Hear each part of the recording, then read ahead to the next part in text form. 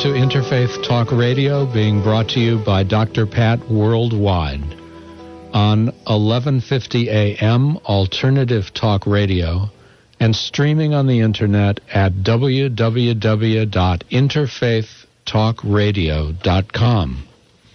We are sharing an expanding dialogue on interfaith understanding and celebrating our shared spiritual quest. We are here with you on Martin Luther King Day, today talking about the life and legacy of Martin Luther King Jr. and focusing on issues of violence and nonviolence. We are a rabbi, a Muslim minister, and a Christian pastor. I am Rabbi Ted Falcon from Beit Aleph Meditative Synagogue. I'm Brother Jamal Rahman from Interfaith Community Church in Seattle. And I'm Pastor Don McKenzie from University Congregational United Church of Christ in Seattle. And my synagogue meets in Bellevue for worship and offices and classes in Seattle. And new offices recently. New offices. We moved yesterday, and if anybody's interested, I hate moving. I mean, hate is a strong word, but moving... Dislike, yeah. First of all, there's packing, and there's always more than you think you have. You pack, and then you turn around, and there's more to pack. And you pack that, and you turn around, there's more to pack. And then at the end, there's always this last minute shoving everything into boxes that when you finally arrive, you can't find. So it's an adventure. I suppose it's a good time of the year to move, to start something new. So we are actually, Pastor Don and I spent the day at our new offices working on the book. The book, by the way, has capital letters. Right. Total. Weighted capital letters. And we're hoping to get it into the publisher by the end of this month. Written by the people of the book. Amen. And I also can tell you that we have 2 complimentary tickets to a travel show.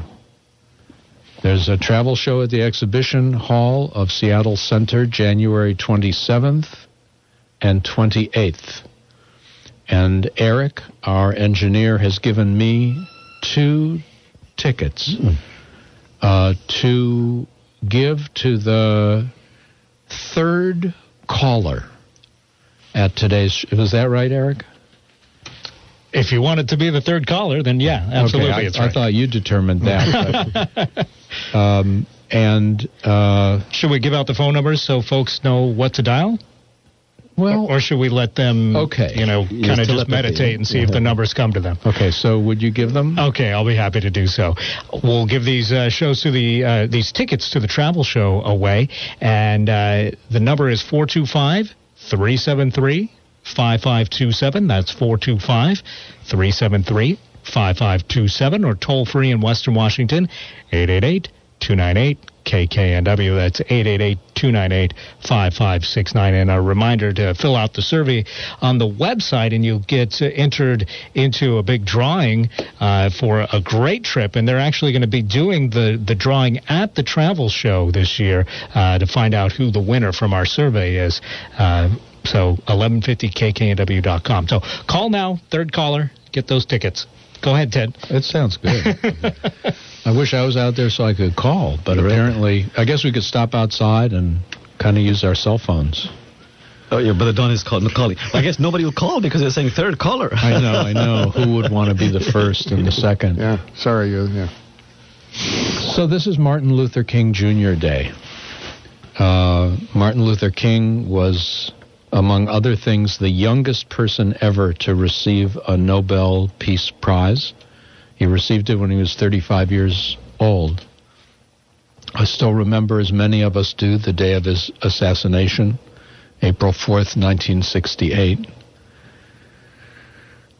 And it took until 1986 for a day to be established in his memory, commemorating his life. And like many such days, often on the actual day, it becomes a vacation, which is not so bad in our culture because people need a vacation.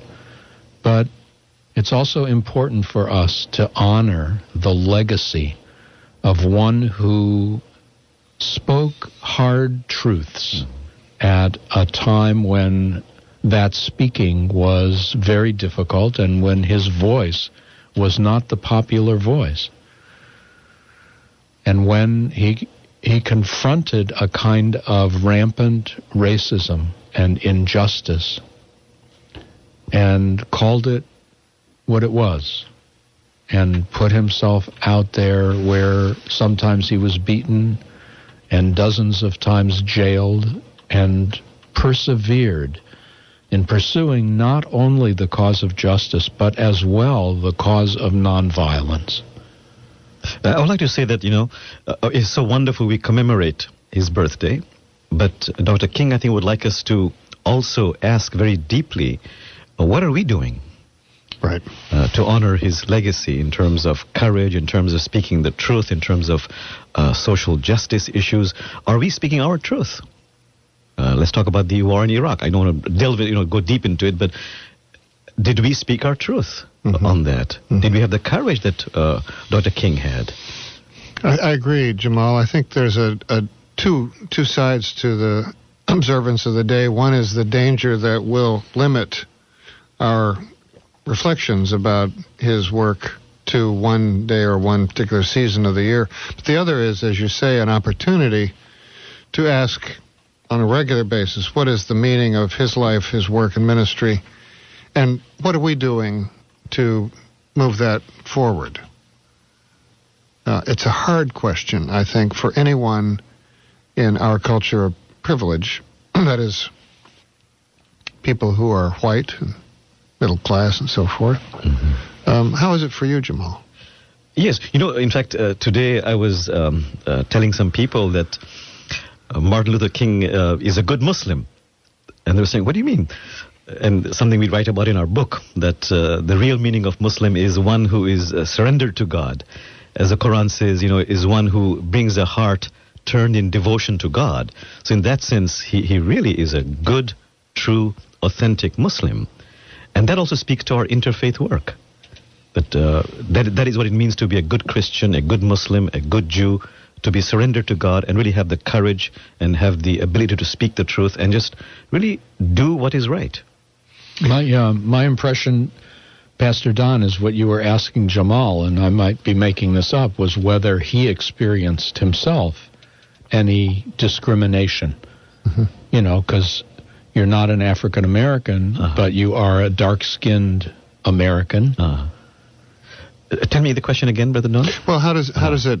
I mean, I was talking about how difficult it is for people of privilege, and I said white people, right, in our culture to forget the substance of what this day commemorates. Yes. And then what I meant to say was, how does it feel for you? As a middle class person, but not a white person. Right. I would say even more than that. How does it feel as a Muslim today? Good. To be in America. And I think Muslims now are understanding on an experiential level how it feels for African Americans, or it has felt and is being felt today, to be in the same position, or as a Jew. Before and even today as it continues. We can talk about it in theory. We can use our imagination. But to have that experiential understanding. So I think I, as a Muslim, not to that same extent probably, but I'm certainly beginning to understand at a heart level what it really means to be a minority that is not looked upon with with a sense of favor or with a willingness to be integrated in the society. Looked upon with some suspicion. Yes. Because certainly the Muslim community is looked upon with some suspicion Absolutely. today. The moment you say Muslim, it's almost like you're making a confession. You're going to a confession. Particularly if you say it at the airport that you're a Muslim. Right. And as you know, many Muslims, or some Muslims, they even try to hide the Muslimness or the Islamic vibration about their names. Muhammad becomes Mo. And so on and so forth, only because it can lead to discrimination if they're working, for example. It sounds like the Jewish community, many of whom came to this country with European names and change them. Yes, yes. So that they wouldn't be as visible. And I also know friends, for example, who are very wary of just mentioning Allah at airports, for example. Right. Very, very innocently, very lovingly, but if they mention Allah, they get scared that it arouses the alarm that maybe this person is a terrorist. The Allah alarm. That's Allah alarm goes off, yes, Yeah. and that's not a good alarm, actually, for the airlines. We live in a peculiar society where often it's the majority culture that tends to determine whether discrimination is happening, whether hunger is happening, whether, people are hurting, rather than going to the people who are involved and saying to the African American or saying to the Muslim or saying to the Jew, is it happening? Are you experiencing it? Because they're the only ones who actually can respond to that kind of question. My impression in Seattle is that there is a great separation in the communities. And I know moving here from Los Angeles, it was somewhat of a shock to find that. And the very first organization that we became involved in Los Angeles was the African American Jewish Coalition for Justice that was starting just as we got here. My wife, Ruth Newald Falcon, became a board member a couple years after that began. And we were active, and one of the things that was wonderful about that was that there was a context for a cultural mix so that people could meet together and talk together and play together and get to know each other on a deeper level. But without such specific, focused programs, it's difficult to do. We are Interfaith Talk Radio, and we are talking about violence and nonviolence today and marking in whatever ways we can the energies of Martin Luther King Day. We welcome your calls. We'll be back after a few announcements from our sponsors. And we still have that pair of tickets for the travel show going on January 27th through the 28th at the Exhibition Hall in the Seattle Center. So give a call now. We're looking for caller number 3, 425-373-5527, or toll free in Western Washington, 888-298-KKNW.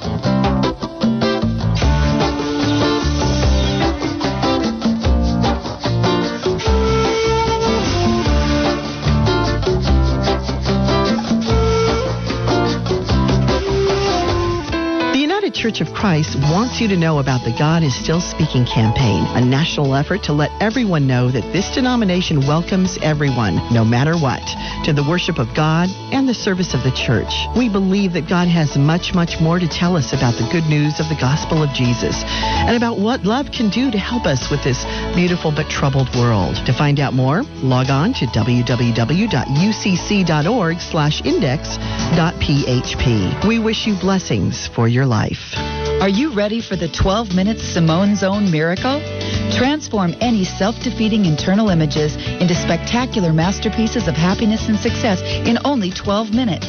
The Simone Zone is a revolutionary empowerment technique that uses cutting-edge audio-visual technology. Get ready to shift negative energy and change it to positive energy now. Visit thesimonezone.com and try this free technique. That's thesimonezone.com. The University Congregational United Church of Christ, located at 4515 16th Avenue Northeast, right across from the Burke Museum, wants you to know that it is a liberal and inclusive congregation waiting to welcome you to worship, education, fellowship, and service. We need your help to say yes to God's purposes. For more information, log on to universityucc.org. That's universityucc.org, or call 206-524-2322. That's 206-524-2322. Your mission, if you choose to accept it, is to discover what's preventing you or your business from obtaining your goals, dreams, and vision. The Inquiring Mind is your partner. Listen Fridays at 11 a.m. as Stephanie Durham, professional life coach, presents ACES. authenticity, choices, empowerment, and success. Spanning 25 years of successful business tenure, in addition to over 4 years of training with Caroline Mace at the CMED Institute, Stephanie's authenticity and vast knowledge helps you objectively explore wise choices with her finely attuned facilitator skills, leading you to personal empowerment and ultimate success. Do you know you have power to create what you want in your life and in business? You do. This message will self-absorb in 5 seconds.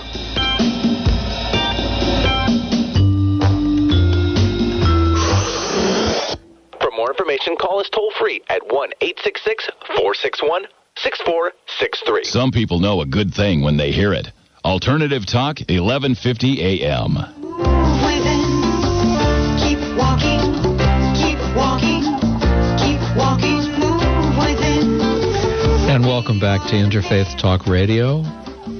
Coming to you on 1150 AM, Alternative Talk, and streaming worldwide at interfaithtalkradio.com. We are a rabbi, a Muslim minister, and a Christian pastor with you every week on Mondays at 5 in the afternoon, talking about issues that concern us as seekers of a spirituality that is inclusive and supportive of justice and of growth of all persons. We're talking today about the legacy of Martin Luther King Jr. We're talking about the urges within us toward violence. We're talking about the possibilities of nonviolent responses to the crucial issues of our day. A few moments ago, Brother Jamal brought up the issue briefly of Iraq. And sometimes when I think of a disenfranchised people, like particularly with civil rights issues or issues with any minority, what comes to mind is disenfranchised, disempowered, and the whole rights movement is finding ways to step into taking greater responsibility and being recognized. And whenever the issue of Iraq comes up, I am among those who feels disenfranchised. Meaning you're powerless to do anything about that? It seemed to me that the country united in the last election to speak very clearly and say we are not interested in increasing the commitment to this war. In fact, we're interested in decreasing the commitment and in finding ways not to lose any more lives in the pursuit of something that can't be, a kind of victory that just cannot be. And yet, watching a government respond, ignoring voices in Congress, ignoring what theoretically are the checks and balances in our governmental system, and essentially saying, I don't care what you guys say.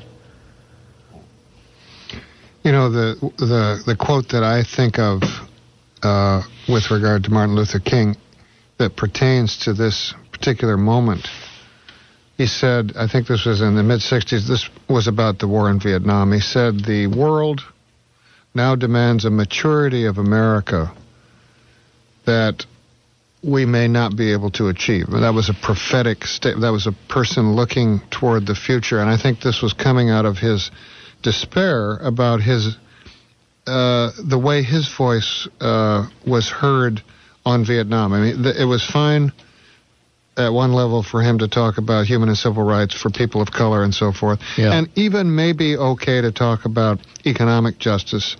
But when it came to the war, even people within his own staff were not in agreement about whether or not it was a good thing to advance the cause, to bring that in. And it became a big entanglement, a big problem. And but he continued with that. He said, I'm sick and tired of war. I'm sick and tired of Vietnam. I'm sick and tired of loss and so forth. And yet it was difficult. It wasn't clear to everyone that these things were related and so forth. And when I hear those words and I think of what you were just saying about how we what do we do? We feel powerless. Congress seems to have the only ability Congress has right now is to limit funding for the war, and it's not clear that that's going to happen. And yet the country seems to be screaming for some kind of transformation, some kind of change, because the war has been such a disaster, in my opinion. Do you think, in a sense, Pastor Don, in this society, as in many other societies, we're actually addicted to violence? I think we may be, although I think we're used to the idea that somehow violence can solve problems, that can even provide in a bizarre way, some kind of healing. And violence gives us the sense that we're doing something. Yeah, when we are wounded or when we're frightened, to respond violently, to respond with power, gives us the sense that we are taking control or working toward mastery. But the truth is, in our own personal existences as well as in our national existence, war does not lead to peace. Right. It leads to control. It leads to stopping. I mean, somebody's going to win, and whoever wins is going to write the history books until enough time goes by and we start to get what's happened from each side. But killing does not lead to peace any more than hating leads to love. And the question is, how do we support in a broader way working toward peace peacefully? And refusing the simple answer to respond violently. And the truth is, there is no such thing as winning a war. We know that people who even win a war or lose a war, their psyches, their souls get so truncated, wounded, that they're lost souls. I mean, just look at, the statistics of the Vietnam War in America is stunning, that over 50,000 people died in Vietnam, yet twice as much committed suicide afterwards in this country. That is a stunning statistic. Right. When people, according to veterans that I have heard speak, when people are trained to want to respond to violence by killing people, the password, the phrase is, a good soldier is a bad civilian. You cannot come back and suddenly be an ordinary person again, not without some kind of, I don't know what, retraining or, it's just not possible. And the people, the veterans who are coming back, who deserve to be honored for their willingness to commit their lives to something, they're not the people who decided to go to war. Right. They're the people who are responding to a call from people whose lives are not endangered by this act, the people at the highest levels of government. And so the pathos of that, to hear veterans talk and to realize, in Vietnam too, after Vietnam, we did not welcome back our veterans, and we're not welcoming them back now. Well, there are groups now who are trying more consciously to welcome and to work with veterans. Right. Ed Tick, who wrote War and the Soul, which is to be recommended to anyone who wants to read a book talking about what war does to the soul of the soldier. Andrew Himes, who Voices in Wartime, very important work. That we are recognizing more clearly, I think, than ever before, what the consequences of being that kind of warrior are, and the specific needs that men and women have who are returning from theaters of war. In order to train people to kill, one has to train people to dehumanize an enemy. Because the more human another is, the less possible it is to kill. Right. But in dehumanizing another, one can't avoid being dehumanized. You just can't do that. It impacts us. It's a very serious problem, really. It's not a question of winning or losing a war. The ones who are returning from war, from the front lines of war, I mean, their souls are scarred, deeply scarred. And unless they are healed in the context of an authentic community and compassion and in an abiding way, we'll be having damaged people walking around. And very quickly we forget them. Right. And I think that if Martin Luther King were alive today, this would be one of the issues he would be speaking about, because he would understand that kind of brokenness. He was, extremely awake spiritually. He understood the need for oneness and community, what he called the beloved community, I think. And I think would say that at heart we are not violent, but we easily resort to violence when we feel either personally or nationally threatened, because we don't, in some ways that's been our history. We don't know any better. And so drawing on Gandhi, who drew on the Sermon on the Mount, he advocated nonviolent resistance as an alternative to war. That's a good question to consider maybe after the break, about are we violent by nature or are we nonviolent by nature? Great. We're about to take our break. I'd like to remind you that Beit Aleph Meditative Synagogue, my group, is one of the sponsors of this radio program. Beit Aleph is an intentional spiritual community based on teachings, texts, and traditions of the Jewish path. And I'd like to invite people to join us this coming Friday night at 7:30 for meditative Shabbat worship. And a quick way to find out where and when we meet is by going to jewishspiritualcommunity.com on the internet, because we thought it would be too difficult to try to tell people how to spell Beit Aleph. So jewishspiritualcommunity.com will get you there. We're going to take a break and come back and talk about violence and nonviolence.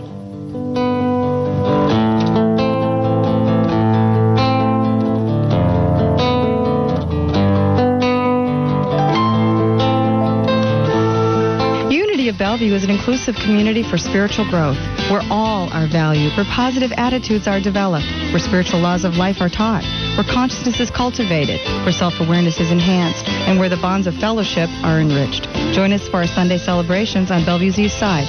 Visit our website at www.unityofbellevue.org.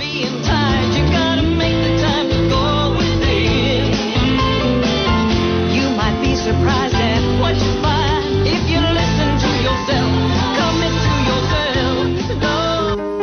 Turk Pipkin joins the Dr. Pat Show, introducing his new documentary, Nobelity, combining the insights of 9 distinguished Nobel laureates.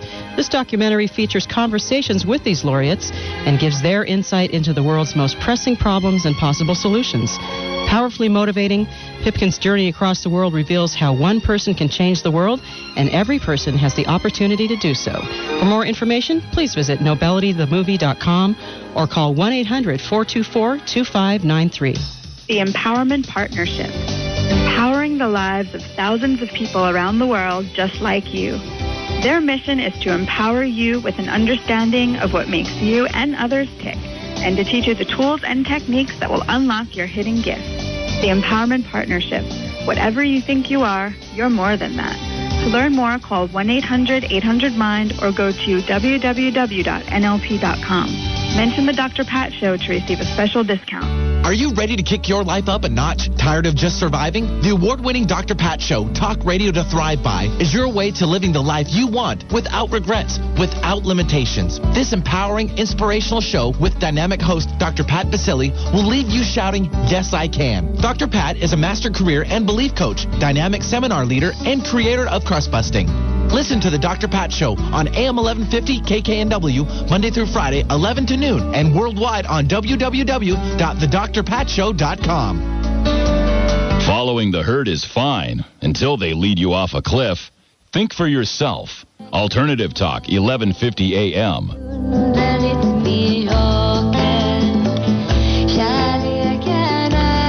And none of us are ready to jump off that cliff.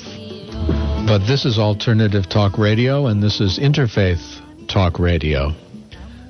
A rabbi, a Muslim minister, and a Christian pastor coming to you every Monday afternoon, inviting you to join us for dialogue as you feel appropriate.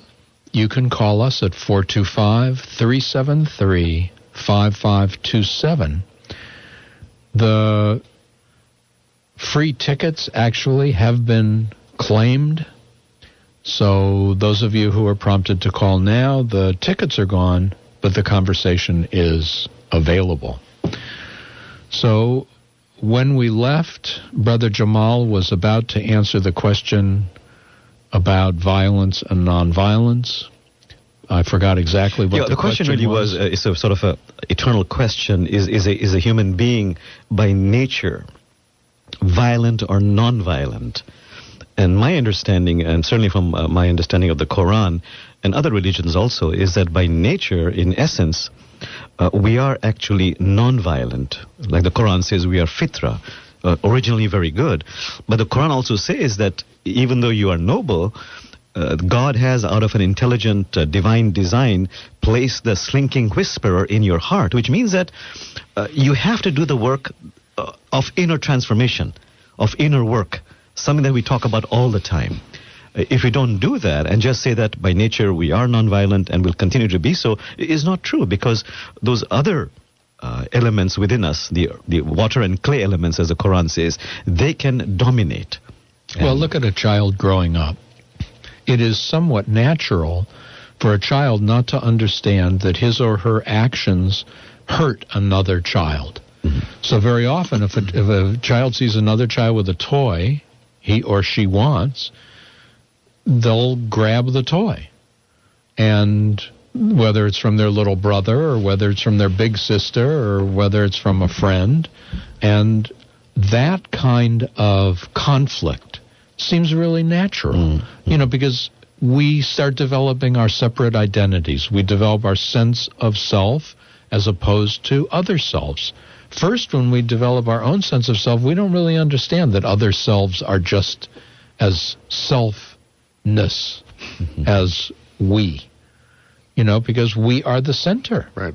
And so everything we want. Yes. And that's where it comes in the work of actually making those choices. Like the Quran says, there are 3 stages. So in this case, Brother Don, you talked about beloved community. Whether it's family or friends, that beloved community is so critical to creating the environment for this work of inner transformation. You know, I've seen 3 films in the last 2 weeks, actually, that answer the question in the same way you did, the question of are we naturally violent or nonviolent.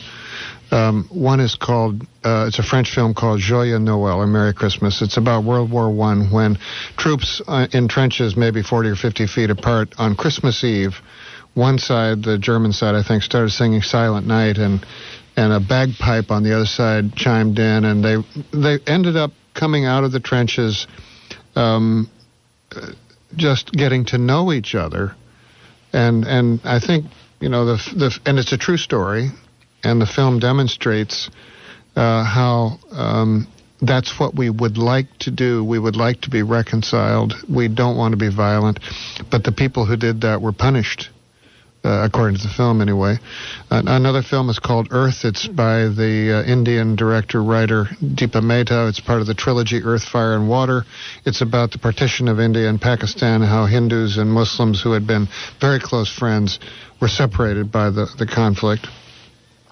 The third is called The Ground Truth. It's a documentary about the war in Iraq, and veterans talking about how their experience of being trained to want to kill people and how difficult it is to come back to ordinary life and reshape themselves into something that isn't that but something else, and not particularly feel honored, really feeling shunned by the culture as a whole for having done something that they thought was responding to their duty as American citizens and so forth. So I think that all 3 of these films, in one way or another, answer the question. We are not naturally violent, but as Ted said, it's easy to become violent to protect our centeredness because it's sacred to us. And we have to develop something beyond that. Yeah, I think we are naturally nonviolent when we are aware. Mm-hmm. And when we go unconscious, I think we're naturally violent. I think we forget ourselves and we become reactive. Mm-hmm. And we see that with road rage. We see that with people who ordinarily you wouldn't be called a particularly violent person, but in an instant can be moved to acts of expressing violence out of rage. We see that in relationships where largely from a place of powerlessness or from a place of frustration, people lash out at each other. Or at themselves. It's hard for me not to see that as natural as well. But I think, Brother Ted, it also shows that this work of inner transformation is a day-to-day abiding work. This work of cultivating compassion, awareness, it's a continuous work. We can't stop doing that work. And so I think it's very important as we talk about Iraq or other areas of violence or domestic violence in our own lives, in our own particular relationship with ourselves, with family, with friends. Are we actualizing, perpetrating acts of violence, even in our violent thoughts, for example?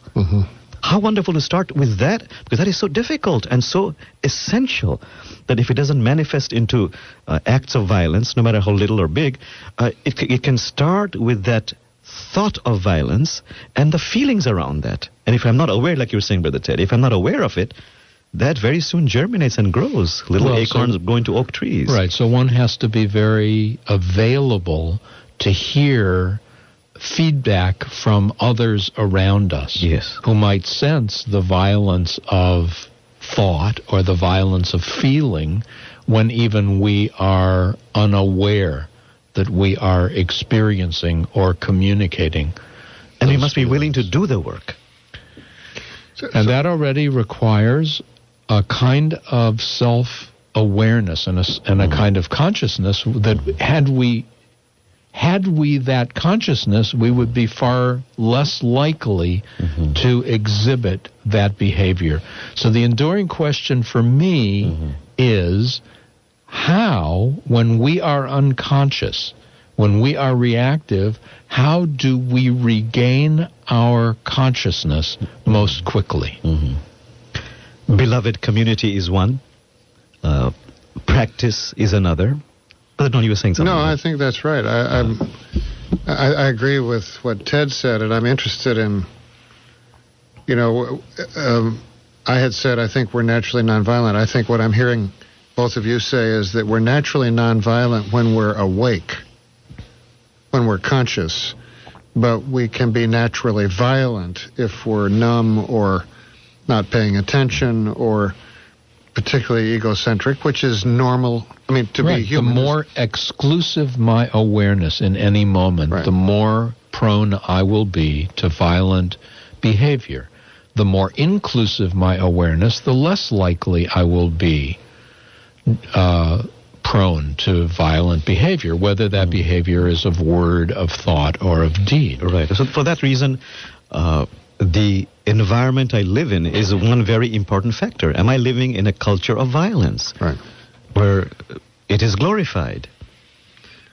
So, well, you are. Well, then I have to be particularly aware then. And Jamal, you used the phrase inner work, I think. And I hear that as a partial response to the questions Ted asking, the question that Ted is asking about how do we stay awake? In other words, how do we remain at a place, or how do we get back to a place where we can remember and put into practice things that get us away from violence and put us in a nonviolent place? I mean, I think that one of the answers to that is the regular experience of some kind of Sabbath. That is a moment to reflect, to stop doing, to be, to take stock, to think about hope, to give thanks for blessings and so forth. Another, though, is to experience practices that recall the substance of a Sabbath, but also can, perhaps in time, a shorter period of time, help to recover the connection to self, the one's real self. Yeah, and to God. Yes. Yeah, get us back to that. Spiritual practices are, in some ways, for the purpose of waking us up once again to our connection to God. And it's always like the practice becomes a ritual. And sometimes the ritual itself can be done without consciousness. So I can be repeating words that, were I to be listening to them, they would help me be drawn into a consciousness of inclusivity. That's why community is critical. But sometimes even community can be reciting those words by rote and then go out and kill people and then go out and hate people and then go out and fight. Then let's talk about what all the religions say, authentic community. Not just a community, but an authentic community in your own life. Beloved community. Right. Yeah. It was Martin Luther King Jr. who said, the aftermath of nonviolence is the creation of the beloved community, while the aftermath of violence is tragic bitterness. This is Interfaith Talk Radio on 1150 AM, and we'll be right back.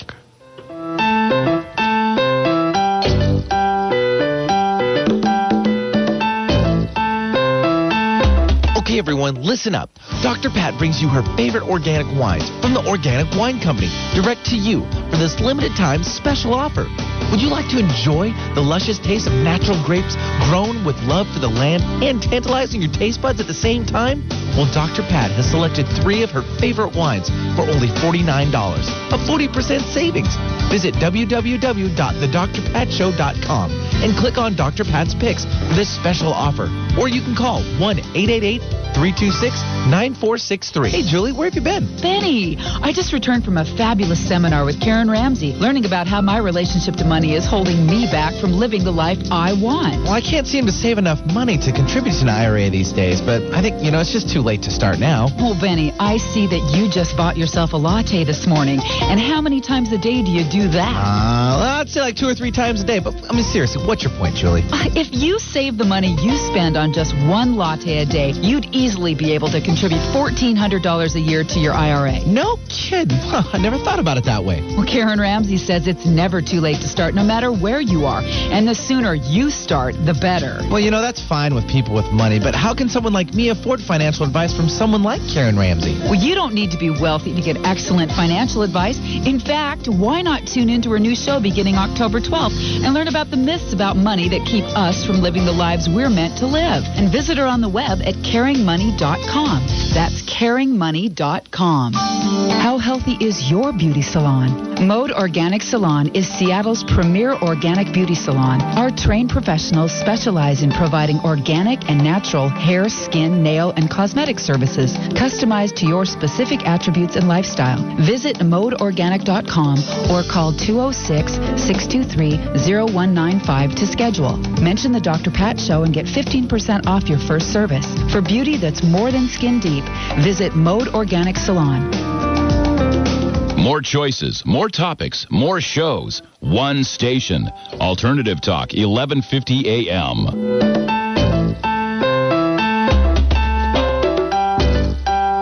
And welcome back to Interfaith Talk Radio. This is our final segment for this Monday afternoon. You can find us every Monday afternoon at 5 o'clock here on 1150 AM, Alternative Talk Radio. And on this Martin Luther King Jr. Day, we are talking about the legacy of that man, and we're talking about violence and nonviolence. Well, I think that for me, that one of the questions has to do with Martin Luther King's life and how he maintained himself in the face of profound discouragement,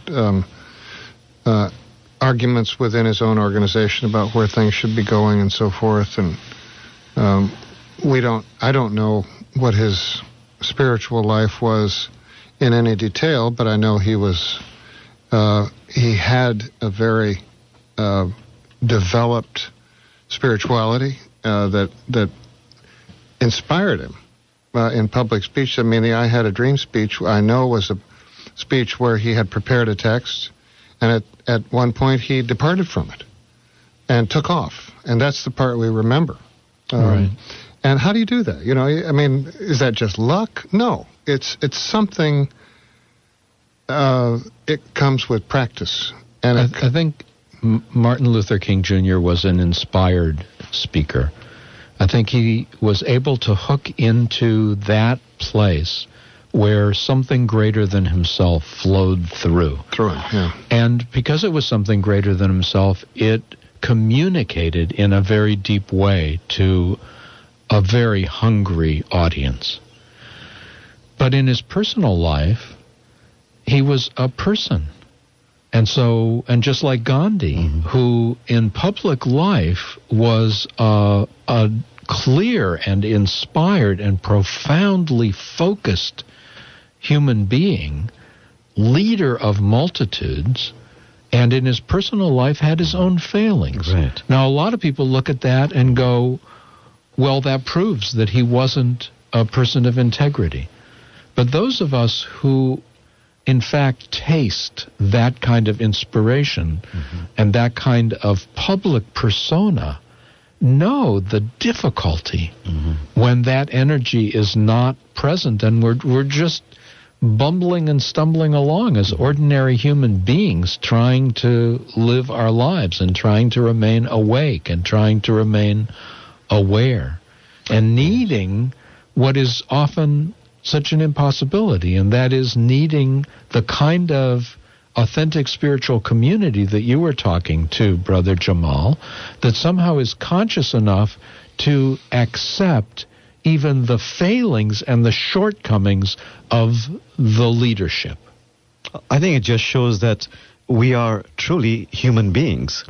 But to go back to the question about inspiration, surely, from my study and awareness, limited as it is, that Dr. King and Gandhi, they daily undertook spiritual practices to reduce the separation from spirit. And it was spirit that really inspired them, guided them. About the fact of failings, even prophets, Prophet Muhammad, Prophet Abraham, had failings. They were human beings also. And so we cannot say we throw everything out just because they had in one area a human failing. This is why we are here, to become more and more perfected human beings. But let us remember the great joys and successes they've had in inspiring us and them being a model for us to follow. Right. So, like you were saying, Gandhi, it's not very well known that although he was father to millions, hundreds of millions of children, you might say, in India, his own children got very scant attention from the father. And so they suffered. And they died very sad deaths, always craving more attention from this great leader and great person, Gandhi, who really was a very genuine human being. I think it's almost impossible to be a great public figure and a great private figure simultaneously. I mean, by private, I mean father, husband, spouse, child, whatever, on the one hand, and to be the public figure who tries to speak truth and so forth, and is admired and inspired, and people who is able to inspire people. It's just hard, and that's the balance that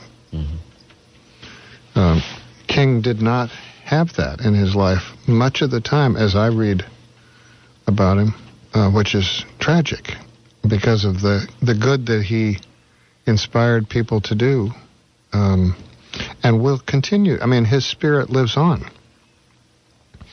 Thank goodness we have this day that, on the one hand, kind of domesticates him and isolates his work to a particular day or season of the year, but on the other hand, as we said earlier, it does prompt us on a regular basis to ask, what are we doing If we believe in nonviolence, if we believe in the end of racism, and if we believe in the end of economic injustice, if we believe in those things, if we believe they're important, what are we doing to further that cause? And I think one answer for me is the interfaith work that we're doing, because I think, again, if Dr. King were alive, he'd be involved in, he was involved then in interfaith work with people like Rabbi Heschel.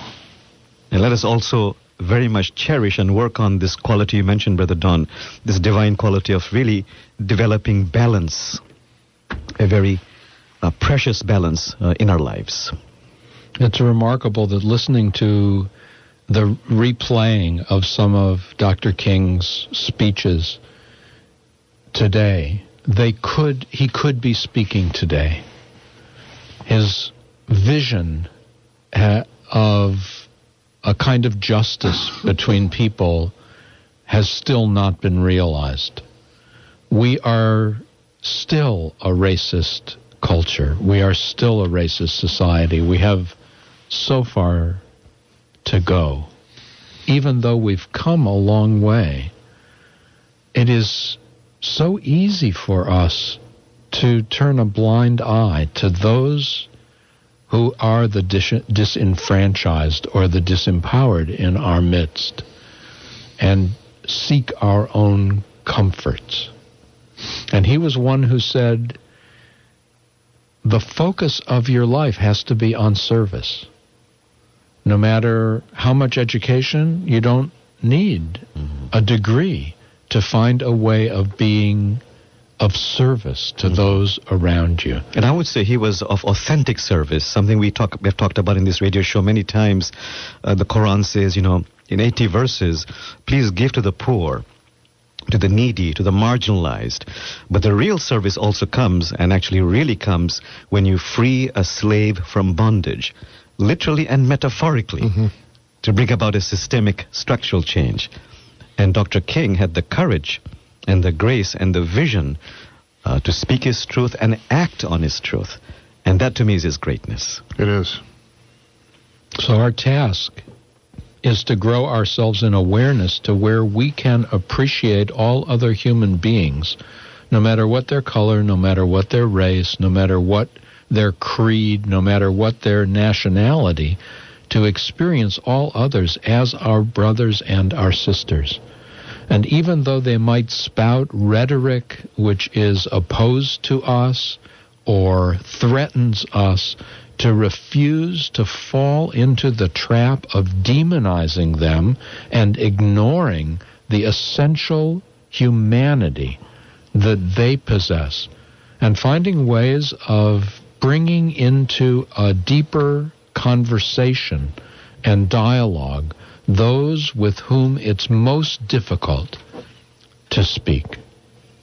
And also, really, today being a day like you were saying, Brother Don, of reflection, of Shabbat, of really going over what Dr. King inspires in us that we can do, and really, truly spend time deeply reflecting on that. I think that, I want to ask myself the question, what inspires me or what moves me?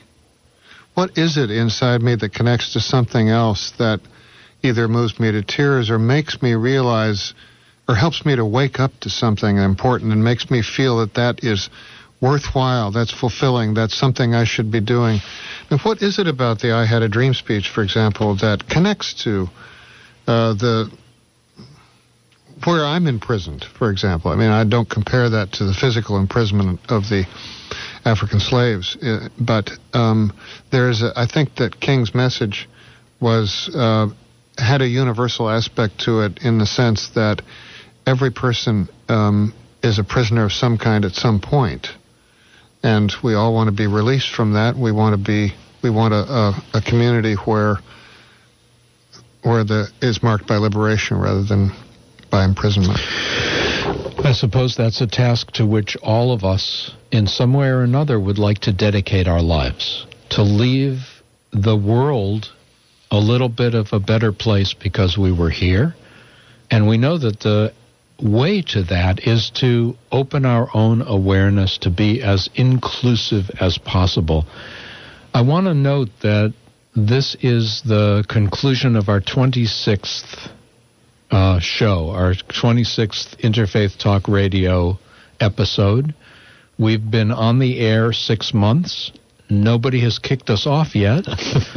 And just to express my appreciation to you, Pastor Don and Brother Jamal, for entering into a kind of dialogue space where it's not always important that we agree with each other on everything, but where we can have the incredible blessing of experiencing a supportive environment in which we can celebrate the essential spiritual teachings that flows from each of our traditions. And our gratitude to you, Brother Ted. Amen. Not only being a participant, but moderating it, the hard work of this twin job.